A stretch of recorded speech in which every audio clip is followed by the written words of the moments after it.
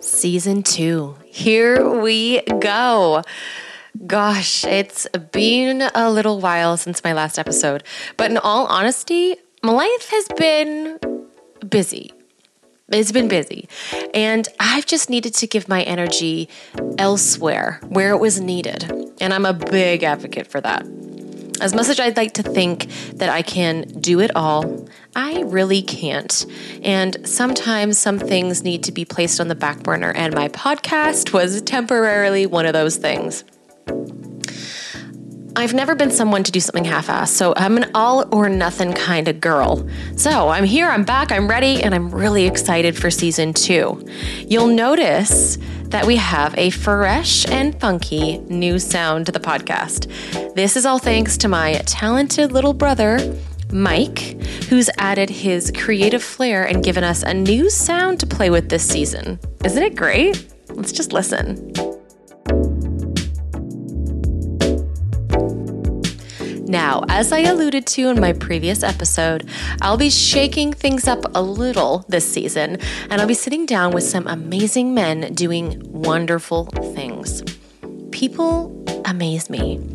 Beautiful minds inspire me, and I'm really excited to introduce you to some of the wonderful human beings doing remarkable things in various fields. And as usual, nothing is off limits. To kick off season 2, I'd like to introduce you to my now friend Aldwin, creator of the motivation and support app Morale. Aldwin's inspiration to create a wellness app came from his own personal mental health struggles during the depths of the pandemic. When his first business, a men's grooming pedicure business, was no longer able to operate, he found himself in an incredibly dark place. But the support of his friends, along with a humble WhatsApp group filled to the brim with positivity, daily affirmations, and nothing but kindness and love, sparked something inside of him which flourished into what is now known as Morale. Morale is on a mission to reverse the negative impacts that social media has had on us by helping users to boost the well-being of their closest friends every day, anonymously, whilst benefiting their own well-being in the process. Have you ever wondered why it feels so good to give? Like even better, like 10 times better than it does to receive. How about this? Have you ever thought about how much we think someone thinks about us and how much they actually do? I'll say that again. Have you ever thought about how much someone thinks about us and how much they actually do? Are you still with me? You know the feeling I'm talking about. You know when you see someone that you haven't seen in a long time, they're passing by on a street and they say to you, "Oh my gosh, I was thinking about you the other day." They have no explanation, no details are shared, but for whatever reason, it sticks with you and it feels so good, right? In this episode, Alden and I are talking about the contagiousness of altruism, thought gaps, and minimum viable days. I know, all of these concepts were completely new to me too until I met Aldwin. Before we dive in though, I just want to take a moment to share my personal biggest takeaway from this conversation. Kryptonite can be our superpower in disguise. Oftentimes, the things that we think hold us back, limit us, or feel so unbearable and painful are our greatest teachers. I know that sometimes it can feel like the world is working against us, pushing us towards all the things we don't want, the things we don't want to experience. And it can feel like the universe doesn't have our back, but it does. And it's usually guiding us down a path to exactly where we need to be. Okay, I think I've said enough. I'm really excited for this one, guys, because this is a beautiful conversation with tons of vulnerability, and I'm so grateful that Aldwin felt safe in the space to share his journey, and I can't wait for you guys to meet him. So you know the score. Let's dive right in. Aldwin, Welcome here. Thank you. One of the first guys to be on my podcast. I want to dive right in, and I want to know and understand a little bit about your personal struggles and what led you to creating the app Morale. The idea of morale came from, for me, is that I was suffering. I was not happy. Yeah. And, felt very alone. And one of the things about feeling alone is that you can also hide that because you feel like you're alone. So you're like, well, how am I going to, I don't have to show anyone that. I can suffer really in silence. I don't have to be embarrassed about being alone because I'm alone and no one's going to notice that. Right. And so you can see how people, recede into being very introverted. But yet, I had, a group of friends on a WhatsApp group, and we were all going through different phases of life. But interestingly, like you fast forward to now, and I think 3 out of 5 of us are sober. But that was very much slightly all about promoting each other. Yeah. In a very tongue-in-cheek way. It was banter, but it was actually trying to be really nice to each other, which was so different to a lot of everything else that I'd experienced. Yeah. Within that same circle? Well, just within all sorts of circles. Yeah. So we're a group of friends. We never went to school together. We've all kind of known each other for probably about 10 years plus. Okay. You're kind of all friends through friends. Actually, funny, I went to like pre-prep school with one of them. But it's a friendship built on promoting each other. And it was just really powerful to me. And I was like, and it just made me laugh. And it was one of those things that really got me kind of every day to be like, you can really support each other that way. And there was a kind of momentum, there was a motivation within this group of like all of us doing different jobs. We were probably the worst group of people for ever meeting up and going for dinner. Okay. But yet, on a group of people that you want to support and motivate, we could do that to one another. You were there for each other. And I was there and I was like, there's something about this dynamic that is something that's helping me right now that I don't know what it is. But it sparked an interest. And why it is that, yeah. Right. So that sparked an interest. And then I was like this with the pedicures when it started. When I first had a pedicure, I was like, why is it that guys don't do it? And then I was like, why is it that this is really, helping me to get motivated? Yeah. And that, and that's where, I go, I then have a dog of the bone, and I'm like, why? Why? And so I ended up then going and doing some research into support giving. Right. Which is what it comes down to, what the kind of scientific term for this thing is. And it very much came out that support givers, and this has been clinically trialed, was that support givers gain the same uplift as support receivers. Right. Yep. And that was kind of clinically proven by people who'd done tests on oxytocin levels through kind of, saliva and things like that, scientific stuff. Yeah. And saying, we have a control group who undertake a task, they then have to write a positive, letter of praise to someone. Yep. Or they have to write what they did yesterday. And you can just see the difference in levels of oxytocin between the two once they've gone through a stressor. The people who were giving support were getting that equivalent uplift to also the recipients who were tested for their increase in oxytocin levels. And so you're like, oh, it makes sense now. And then you then apply that back to what we see in everyday life. When we do something for other people, we feel good for it. There's a core gut instinct. Yeah, even if you're giving like a gift or you're doing something like selfishly, I feel like I do that because it feels good to give. It feels good to see your friends or other people happy. You want to make people feel good at the end of the day. Like the why is always to make people feel good. So tell me like what Morale you've created. When did you launch this app? Okay, so Morale launched in July last year. Okay. So from I'll go back a bit in the story. Yeah, please. Because I keep on sidetracking away from me. That's cool. So back into 2021, I had to let my flat out. Right. I, didn't have any money. I was trying to sell this flat. These are first world problems, but still, it was the situation I was in. Yeah. It wouldn't shift, so I letted it out to a guy who was over in England visiting his parents, who live around the corner, and he owns an app development agency in Vietnam.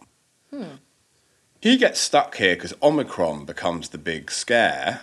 Yep. And so Vietnam shut the borders, and he's like, well, I'm working Vietnamese hours from my parents' kitchen table, and actually, if I'm going to be stuck here for a couple of months, can I rent the flat off you? Absolutely perfect. And I didn't know that at the time he was a app and web developer. When I said to him, I was like, what do you do? He's like, well, I run this agency, he does apps and websites. And I said, really funny you should say that. I said, I've got an idea for you. This is amazing. Divine intervention. Yes. Yeah. Really strange. And I said, I've got an idea for you. I'll write you a one-pager for it, and, I'll send it over. And he ends up renting my flat for about 3 months. I don't send him the one-pager. But also in the sense of, to have any money available, I needed the flat to sell. Right. But as soon as it sells and, we end up in the new year, I write him this one-pager. And I'm like, it's an app where, we're basically going to encourage people to send each other compliments every day. We're going to anonymize it. And that's simply it. And also what I want to do is I want to create a system whereby we count everybody who adds everyone, and we basically create a massive pyramid scheme of everyone who's added everyone. So you can see that if you add 5 people today, in a year's time, how many people they've added, and if they've added, and they've added. So you can see what your overall effect is, rather than being all about, I got this many followers, I got this many likes. Yes. That was the basic, one page. And I was like, it's like Wordle for compliments. People love statistics. Let's give them statistics. Yeah. And it was about then just trying to make things more positive and not have a double-sided, effect on it. Like likes were created by social media platforms for people to, show people that they like their photographs. And that was meant to be honest feedback. And then it became that the negative side of it was people putting up pictures then couldn't get enough likes. Yeah, and being like, look at my holiday. Do you approve of my holiday? It's like, are you enjoying your freaking holiday? Yeah. I think it's almost like, and you say too that you're trying to reverse the impacts of the negative impacts of what social media have had, right? Yeah. And so it became this, slightly deeper project as soon as you write the one pager. And anyone who's got an idea, and I've friends of mine who know that I'm someone who does go through with ideas, and they say, well, I've got this idea, what do you think? I said, write it down and then I'll look at it. Yep. And just getting people to write down on one side of A4 what it is they want to do is so funny because no one does it. Why? Don't know. I think it's because it makes you vulnerable, it opens you up, and it's an investment into your idea. It also makes it kind of real. It does. But you can't blue sky without at some point trying to make it real. Yeah. And you never know. Sometimes you'll write through it and you'll go, actually that doesn't work. But yeah, a lot of the other time you'll go, hang on.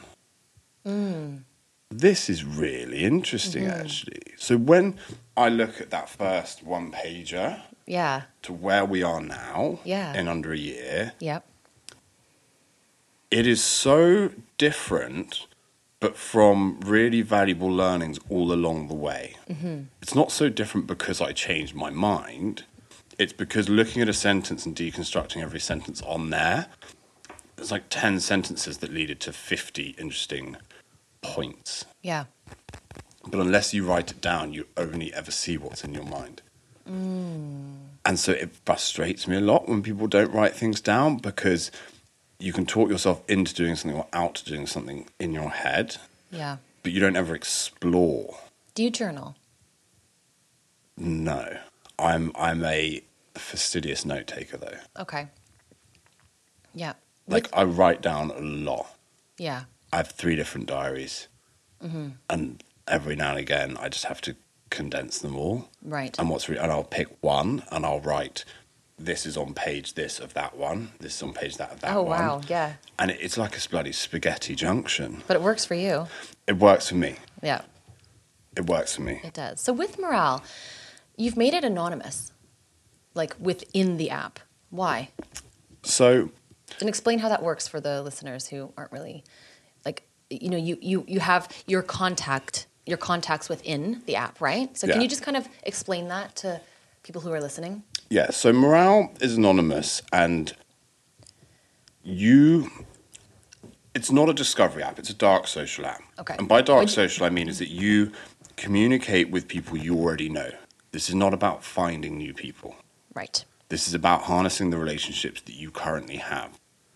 I believe in this solely because, you know, we are, in so much of our life, looking beyond people we know.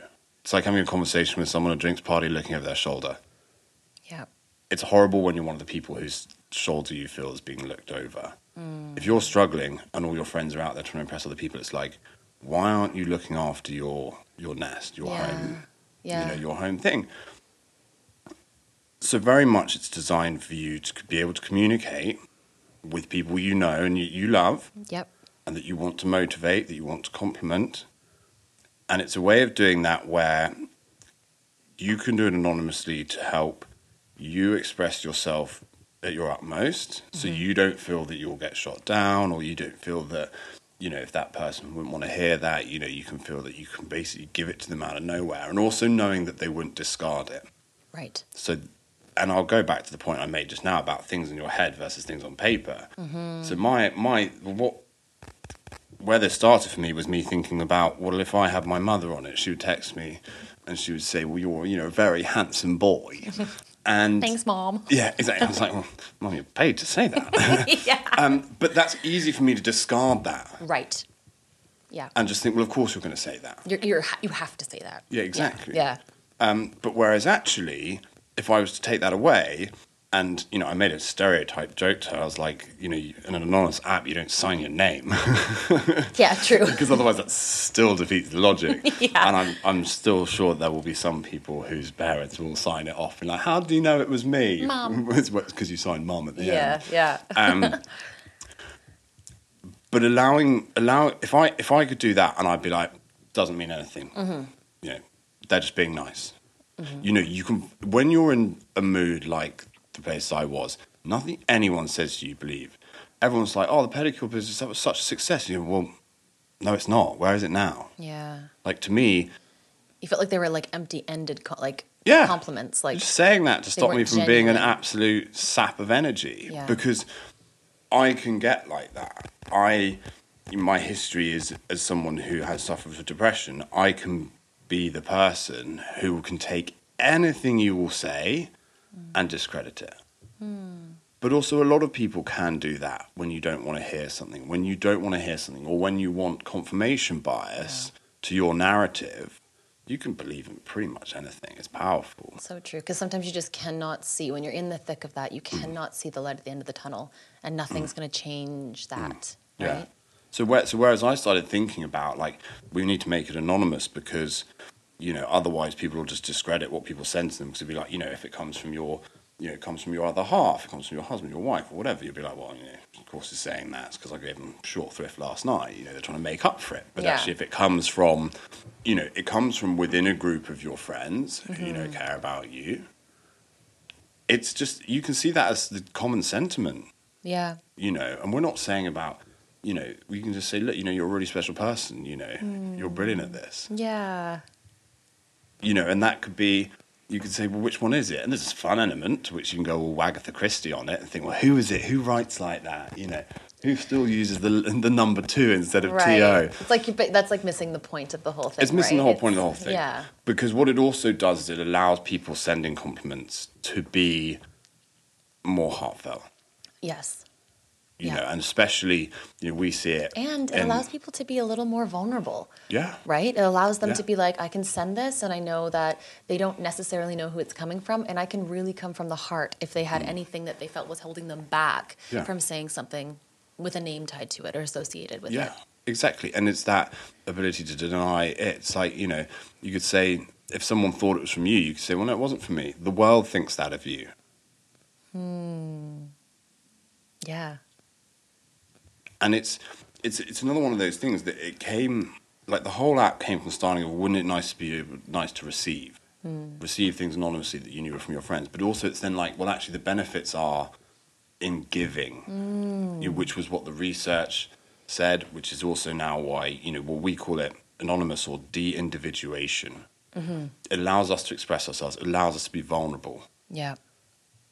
And allowing us to do that within an environment where it's not like going on other platforms where you can just go and be a negative troll anonymously. You know, we put it in place that using your telephone number that people verify against what they've got you as in their phone book means that you're only accepting people that you really know and trust. Yeah, absolutely. Yeah. And, you know, if people want to abuse that, you get struck off. We're not into that. Exactly. It's not this thing, you know, people say you suffer with trolls. It's like, well, it doesn't really appeal to trolls. They can't, you know, they can't get at, you know, football managers or, you know, senior politicians. Yeah.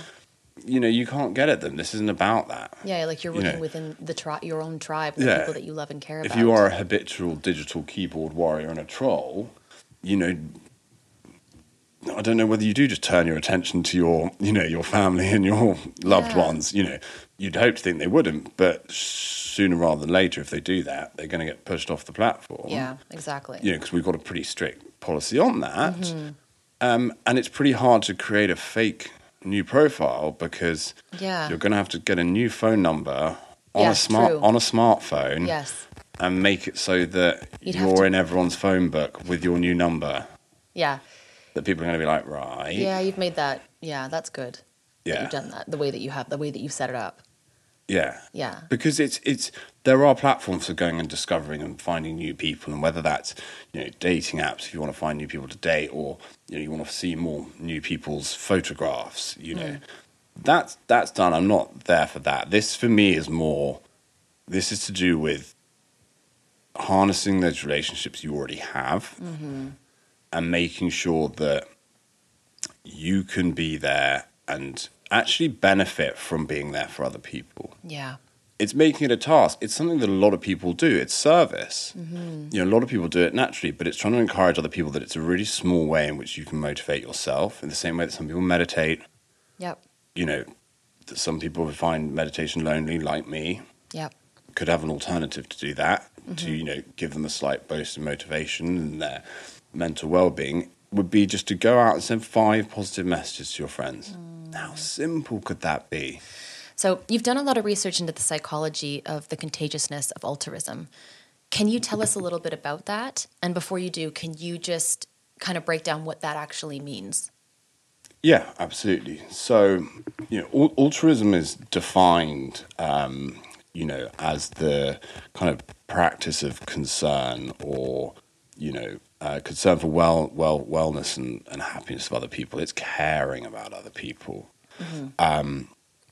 And within altruism, you've got the, you know, the practice of also trying to, you know, express that. So by doing good deeds, by giving compliments, by supporting others, by going out of your way.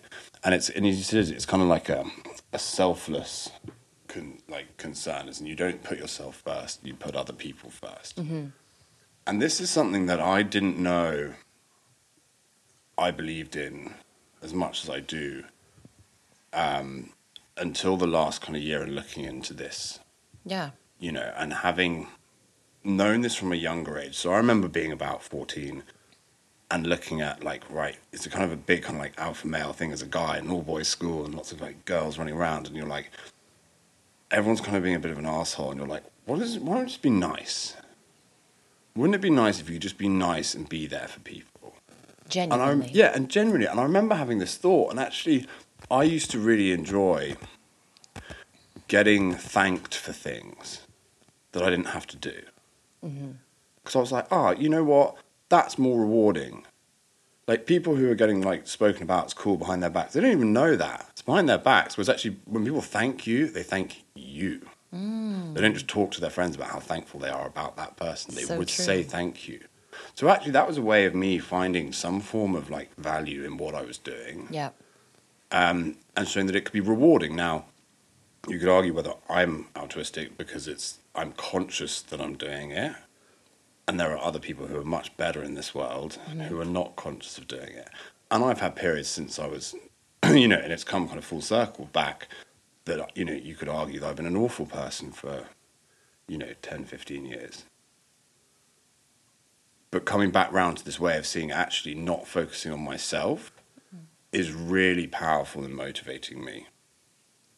Because what happens to me is slightly not within my control. But I can control how I treat other people. Yeah. And so, playing to the strength of that, I will treat other people in a good way. And that's contagious. And it is contagious because, why does morale work? Because you're motivating other people. That's what your goal is. And if you're not motivated at all, but I said to you, well, I'm not trying to motivate you. I just want you to motivate someone else who's suffering. Yeah. You're going to make them, suffer for the fact that you're not motivated. But if you can go and just find any words to try and get, even a 3-word message off to someone just saying, love you. Yeah. I love you. Otherwise, that's going to sound really silly, like it was 2 words. Yeah. Then you've done something. You've actually, mentally you've got up and got out of bed right there. Yeah. And actually by doing that, you're like, well, I've actually just done something. And that was me thinking I couldn't do anything today. Yeah. But actually it's by me harnessing, my love or my thoughts for someone who's going through something or someone who I think might need that boost today. Yeah. Then that's actually giving you that uplift without you realizing. So the altruism is that having concern, for other people Yeah. and doing small little things for other people just can have a massively different effect on you. Oh my God, 100%. One thing that's actually popping to mind right now was whenever I go home. So back in Canada, there's a lot more. When I go to grab my coffee, I can go through a drive-through, right? And I can't necessarily do that here. But one of my favorite things to do is go through the drive-through, and then the person behind me, I'll say when I get to the window to pay, what did the person behind me have? And coffee in a bagel or whatever, right? So I'll be like, oh, I'll take his or hers. And I drive away, and that person never knows who I was, never, but actually that makes me feel selfishly so good. And like, I feel like I'm riding on a high. I now know that the person behind me is probably like, oh, who's the random stranger that just paid for my breakfast and my coffee? And it's the ripple effect that we can never measure, can we? Like, it's like I walk away from that feeling great. That person walks away from it feeling great. And all I always say to the person at the cash, the window is just tell that person to pay it forward. And however they choose to do it, it doesn't mean actually physically buy that coffee from behind me, but like, what are you going to do? And what's the impact you're going to have on your day and the next person and the next person? And I find that really amazing to think like, I think I shared on my social media the other day that I like the idea that a complete stranger can say something to you and it could stick with you for the rest of your life. Right. And I had one of my followers send me a message and say, Trish, the other day, a random woman came up to me when I was at the supermarket with my daughter, and she said, I've been following you, and I was listening to the way you were speaking to your daughter, and I just want to tell you that you're such a good mom, and I wish I had a mom like you when I was growing up. And she says, I don't know who this woman was, but Trish, it made me cry, and I'm always going to remember what she said on my deepest, darkest days, Like that person was an angel.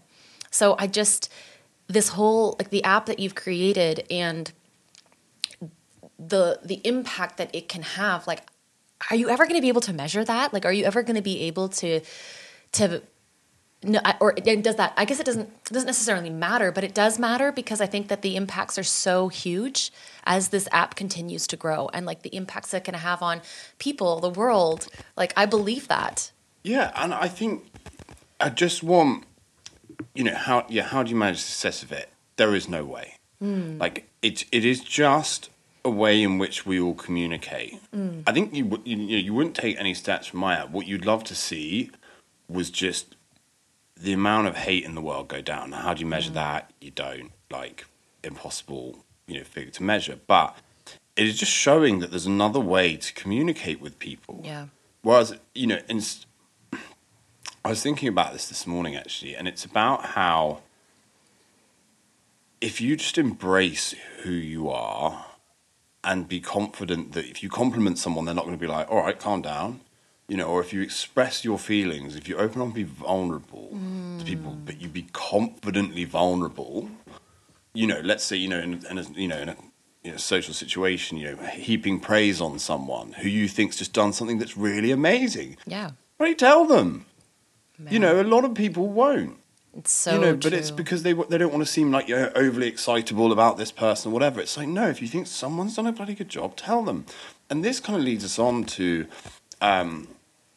something that I put in the app based on conversations I had with people, and then feeding on into research, was that the amount of times you think about someone and you don't tell them, and yet I've been, as I said, one of the main things, and I still find it hard to shrug it now, is sometimes loneliness.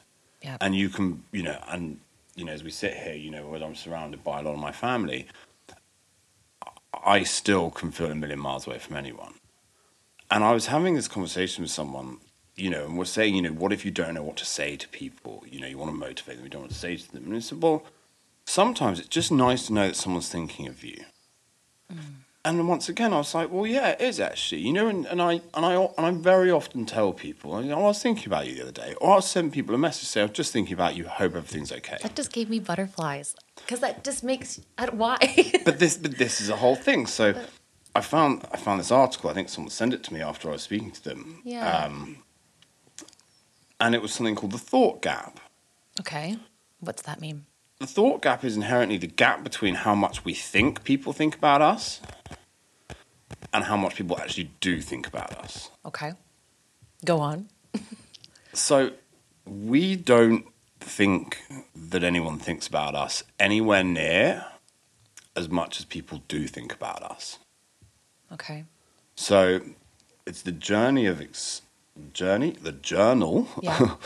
of experimental psychology did a series of tests about how much we believe others think about us following a conversation, and also logging how much we think about someone else following having a conversation with them.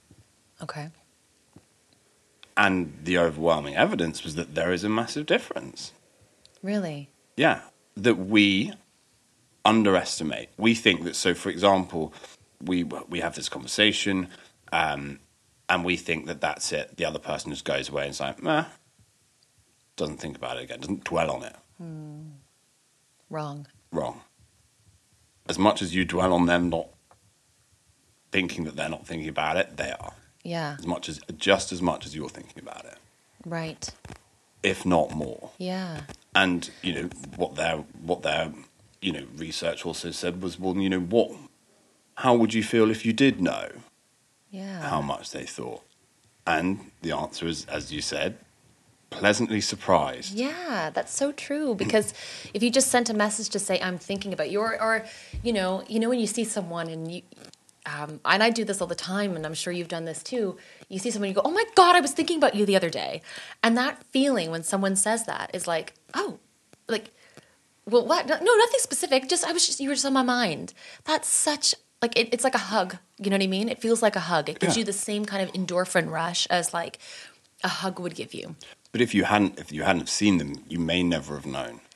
True. And so therefore, it's like, well, here's another thing we can do. Mm-hmm. Right. So say we're not motivated, or we're super motivated. We want to make a difference. There are two ways in which you very much play into the same hand, and this is what I tried to create the app for, is for both of those places. Say, well, look, go through your list of contacts on morale, right? And we've made this super easy. You literally look at the name, think about them. Think about something that makes you smile about them, or something that pisses you off about them. It doesn't matter. But you can press a button and they will get a message saying one of their friends is thinking about them. Because you don't know what's going through their mind. Yeah. Right? And they could be having a really shitty day. Yeah. And just knowing that someone's thinking about them can make all the difference. Because telling you that you feel better for it. 100%. And the interesting kind of principle on the research that they say is they go, we never know what's in someone else's mind. No. The closest we ever get to knowing what someone else is thinking about is when we talk to them, because they are telling us what is going through their mind. Once you've stopped talking to someone else, you have literally no way whatsoever of telling what they're thinking about exactly. Right. Yeah. And that's why the thought gap exists, because you can't tell whether they're thinking about you or not. So why do we always guess that they're not thinking about us? Yeah, why do we always assume the worst? Why do we always assume the worst? Yeah. But actually, if we find something that makes people feel good, why is it you can take 5 minutes a day to look through your list of 10 close friends and send them something saying, I'm thinking about you? It's anonymous. Yeah. But they know that they're not alone. Yeah. Yeah. I feel like that's also, you can create like a healthy habit of that too, because the second you can start to train your brain these like positive pathways of, not assuming that someone's not thinking of you or feeling lonely, you can start to create these really, I don't know, just your whole life, I think, can change. You know what I mean? The whole way that you view life, the whole way that you communicate with others, put yourself out there. Like it's a ripple effect, and I think the impacts can be quite significant. Now, I know that you have talked a little bit about that. You've gone through a lot of pain, and you've explored in the last couple of years parts of yourself that I'm sure have not been easy to face. Plenty of self-reflection and discovery, and that has undoubtedly led you to where you are today. Now, I just want to know, what are some of the healthy habits that you've put in place for yourself that have allowed you to, I guess, flourish into where you are right now? Yeah, that's a really good question, because a number of things that I've noticed about myself now are things that I've adopted more recently, from saying, I've now changed because I don't want to be where I was. And I'd say that fundamentally, the first one of that was drinking, sobriety. Yeah. Changed your life. Absolutely. And I think that when you learn more about yourself and then you then look back on the fact that you would add alcohol into that mix, it really reinforces the point that it wasn't right. I don't think that being sober is something that everyone needs to do. I think there's definitely a place for alcohol. The metaphor I'd have it for it is that if you are a rock, right? Yep. Solid foundations, but if at any one point there's a crack in a rock, what happens when it rains? The water seeps in the crack. And then ice opens up the crack, stuff like that. Yeah. So we as humans, mentally, we're all rocks. If you don't have a crack, pour as much alcohol, water, for the metaphor, on that, and it's not going to do anything. You can get pissed as you like, wake up the next day, wasn't that a laugh, we go again. Yeah. If there is a crack, no matter how small, in that rock, alcohol will get into it and it will rip it wide open. Yeah. But I also feel like, you probably didn't realize how good you could feel until you became, till you were sober. You're like, oh shit, I can wake up feeling fresh. I can wake up feeling better. I don't have to be, I'm sure alcohol made you feel a lot heavier and days a lot longer, right? So that's one of the healthy habits I guess you've created, is removing that probably then led to a number of others. Yeah. So, removing alcohol allows you to eat properly, which I can think of weekends where I barely ate. Gosh, sleep is another thing. I think of weekends where I barely slept. Exercise, breathing, all the things that go with it. Yeah. Just being able to mentally engage. And funnily enough, there are other sides of it that people won't understand. You can get hangovers from food. I believe that. When you're sober. Because you're not used to having so much sugar. So if you go and eat a hell of a lot of junk food, you'll actually feel like hungover. Oh, God, yeah. You have the instant high of it feels good, and then you've got that crash. Yeah. You feel exhausted after parties. Yeah. Because you're actually taking so much in. Yeah, that's true. Alcohol numbs your senses. Yeah. So you can have 101 conversations with people and you're like going straight, it doesn't matter, it's all small talk. But if you go to a party sober and you talk to loads of people afterwards, you'll be like, oh, I'm so exhausted. Like mentally, you've had so many conversations, you've taken so much in. It's exhausting. Just listening is a skill. Like actually listening, not just like listening to respond, but to actually absorb and think. That's a lot of work. Just being on, like switched on is exhausting. So I can imagine going to parties where everyone else is drinking and like you're sober. I mean, I've done that obviously many times. You got to be ready. Sometimes I'm just like, I'm not going to go because like I'd rather organize my sock drawer. Yeah. I just want to be home. Yeah. Yeah, I totally get that. And I think once you get, for me, regaining the form of actually being able to like structurally have a day and a night. Yes. Meant that I could, get up, have a form of exercise routine in the morning. Prime example is, I will get up, I will go and exercise, and then I will go and have coffee. Yep. Right? I don't have a coffee machine at home because it's not that. That's a reward for me that I have out. Yeah, I think that's nice. I mean, I'll admit I don't actually hugely like coffee, but why do you drink it then? Weird reward thing because it becomes a routine. Right. Okay. Because it's a reward thing. Mm-hmm. And then I like to do my morale boosting, and I like to make sure that I zone in and think, right, what is on the agenda if there is the newspaper of, my world and the people in my world, what is happening? What do I need to be aware of today? Yeah. Is there anyone whose birthday it is, anyone who's, going through a tough time that needs to be spoken to and things like that. And that's all in that kind of morning routine before I then set about work. And you're an early bird. And I'm an early bird. Yeah. Yes. Yeah. You like to get up early and make the most of your days. Yeah. You've also you like reverse days, right? Yeah. So the reverse day is the way I see my preferred way of doing things. So as you say, I'm an early bird. I'm up at 5:15. Brilliant. And I like it because no one else is, or less people are up then. Don't you feel like you're part of a secret when you're up that early and you're like, the rest of the world is sleeping? Yeah.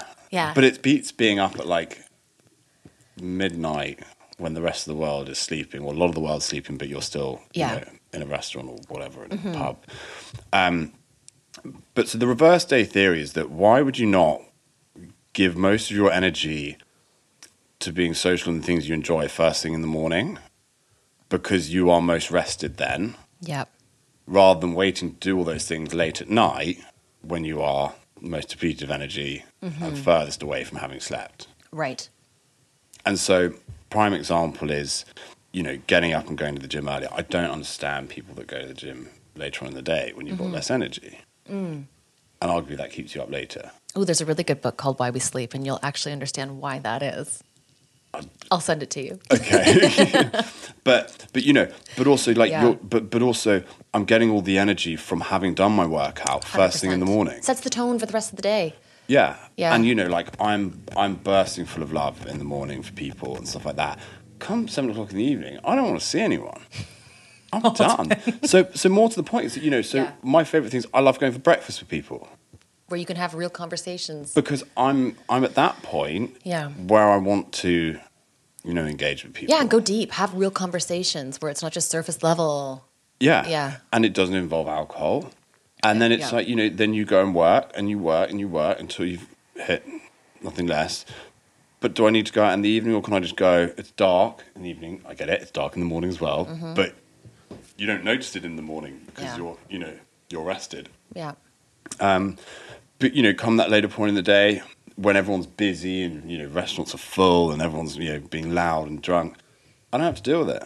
Yeah. No, you don't. I've done my socialising, I've done my work. Yeah. I've done my exercise. And if it's not something that genuinely doesn't spark joy, why would you do it, right? Know what makes you happy.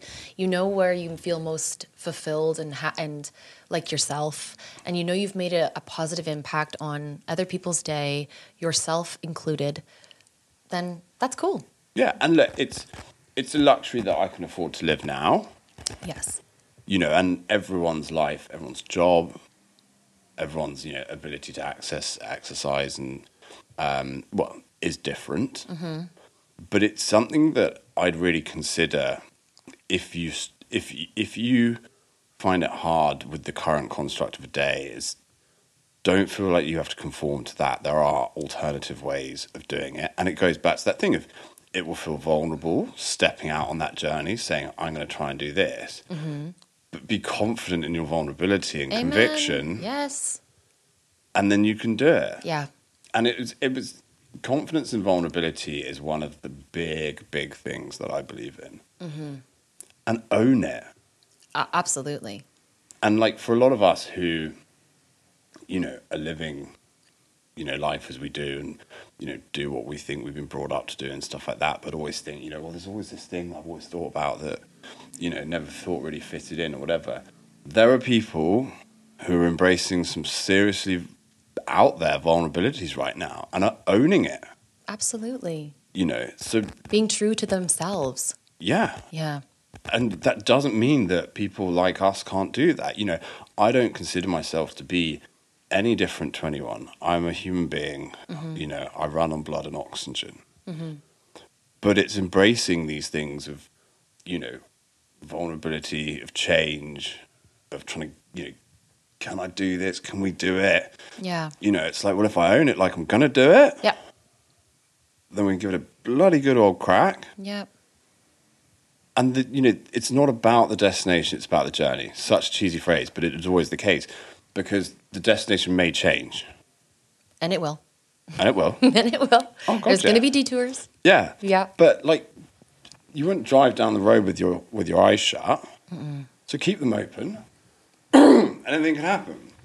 Absolutely. And it's that hope that if you let that kind of infect you, gives you that uplift. Yeah. To go out there and explore new things. Yeah. But it goes back to that original point, which we started this whole conversation on, is wanting to change. Yeah. And wanting to see that. And why do I want to help people? Why do I want to do this? Because I don't want people to feel like I felt. Yeah. Because I didn't enjoy it. It wasn't fun. And I don't think anyone could make fun out of it. No. It's painful. Yeah. That's actually a good question. I think that pain is our greatest teacher. And it's taught me a lot personally. What has it taught you? That I don't want to go there again. Like, there are places, there are feelings that I've felt in my life, and this goes from, you know, minor amounts of bullying at school, you know, I've seen, like, I know I'm very casual about saying it, but a lot of grief, a lot of, you know, people that I've lost in life. And I don't want to put anyone else through that. And I will go out my way to make sure that I'm there, to make sure that no one has to feel alone, to do that, because it's not fun. And it's not about me in those situations. You know, it is about, if you see someone who's going through that, you know, you've got to be a super special kind of something to not want to help. But it's then about realizing that there are 101 other people going through this that I don't know. And so how do we make it so that they know what to do, or they can do something that's easy to them, that they don't even know what they're doing, but it helps. Yeah. So, you know, sending positive messages, telling people you're thinking of them. You don't know how much that could uplift someone's day. That might just be the difference. Absolutely. And you may never know. But that doesn't matter. And you shouldn't want to ever know. Absolutely. Because it doesn't matter. It doesn't matter. No. I read in your blog, too, that you wrote about how the average person has between 40,000 to 60,000 thoughts per day, most of them being subconscious, and they happen automatically. What impact of incorporating self-affirmations, what can they have on your day? Or what have they had on your day? So, and this is something that is really powerful, and it's slightly imposter syndrome, and it's slightly a matter of, you know, making sure that you set out with good intention. You know, if you can ground yourself to realize that you are as important as you want to be, and you can make the differences you want to. What do you mean by you are as important as you want to be? So there's a lot of times where in the past, I've thought, well, what does it matter? It's just me. I'm irrelevant in the bigger scheme of things. What could I possibly do that's going to, really make a difference today? Like, I can just sit this one out. I'm not relevant to anyone. No one's going to know. Doesn't matter. But if you can actually say, well, actually, I could be helpful to someone today. Yeah.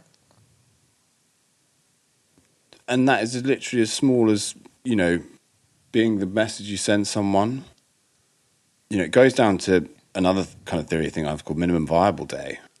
Yeah. Which is like, if you just feel like you can't do anything today, like, make sure that you know that as much as getting up and out of bed to literally go to the loo and to get back into bed, it's all right some days. Yeah. If that is all you can do, set the bar low and say, look, we go on to the next day. But if you want to see how you can motivate yourself by thinking about other people and see yourself as you are important because you can change one other person's day, then that's a really powerful motivation. Yeah. Absolutely. Optimism. Do you believe this is a skill that we can learn? Optimism is about yourself, ultimately. Okay. Like, can we learn optimism about ourselves? No, let go of the outcome. Like, if you let go of the outcome, this was something that I was taught. This was not something I originally believed in. This was something I was taught of saying, if I set up a business, all that's going to happen is, Facebook are going to come and replicate it, and then I'll just go dead in the water. That is something that 101 people would say. Yeah. Or I know what's going to happen. Bullshit. No one does. Exactly. So let go of the outcome. So Right. being optimistic is saying, well, I hope the outcome is going to be this. Of course. Still let go of it. Mm-hmm. Because you're also, by optimism, you're saying, in many cases, I know what I want the destination to look like. Yeah. What did we say earlier? Destination is not what it's about. Yeah. So optimism versus just being motivated. Mm-hmm. Just be motivated just to make the difference and that the change can be made. Now, you could say that's optimistic, that changes can be made. Yeah. It depends whether you're using optimism as a noun or an adjective. Sorry, this is really my ADHD brain just coming through right now. Love it. Like rip apart the question. Yeah. But, if you can let go of the outcome. Right. And just know that, there is nothing. What's the worst that can happen? Right? And therefore that's, by not being pessimistic, you're being optimistic. Yeah. I feel like I am incredibly optimistic. Personally, I just believe that anything is possible. And I'm I don't know if that's Yeah, but the thing is, but anything is possible if you let go of the outcome.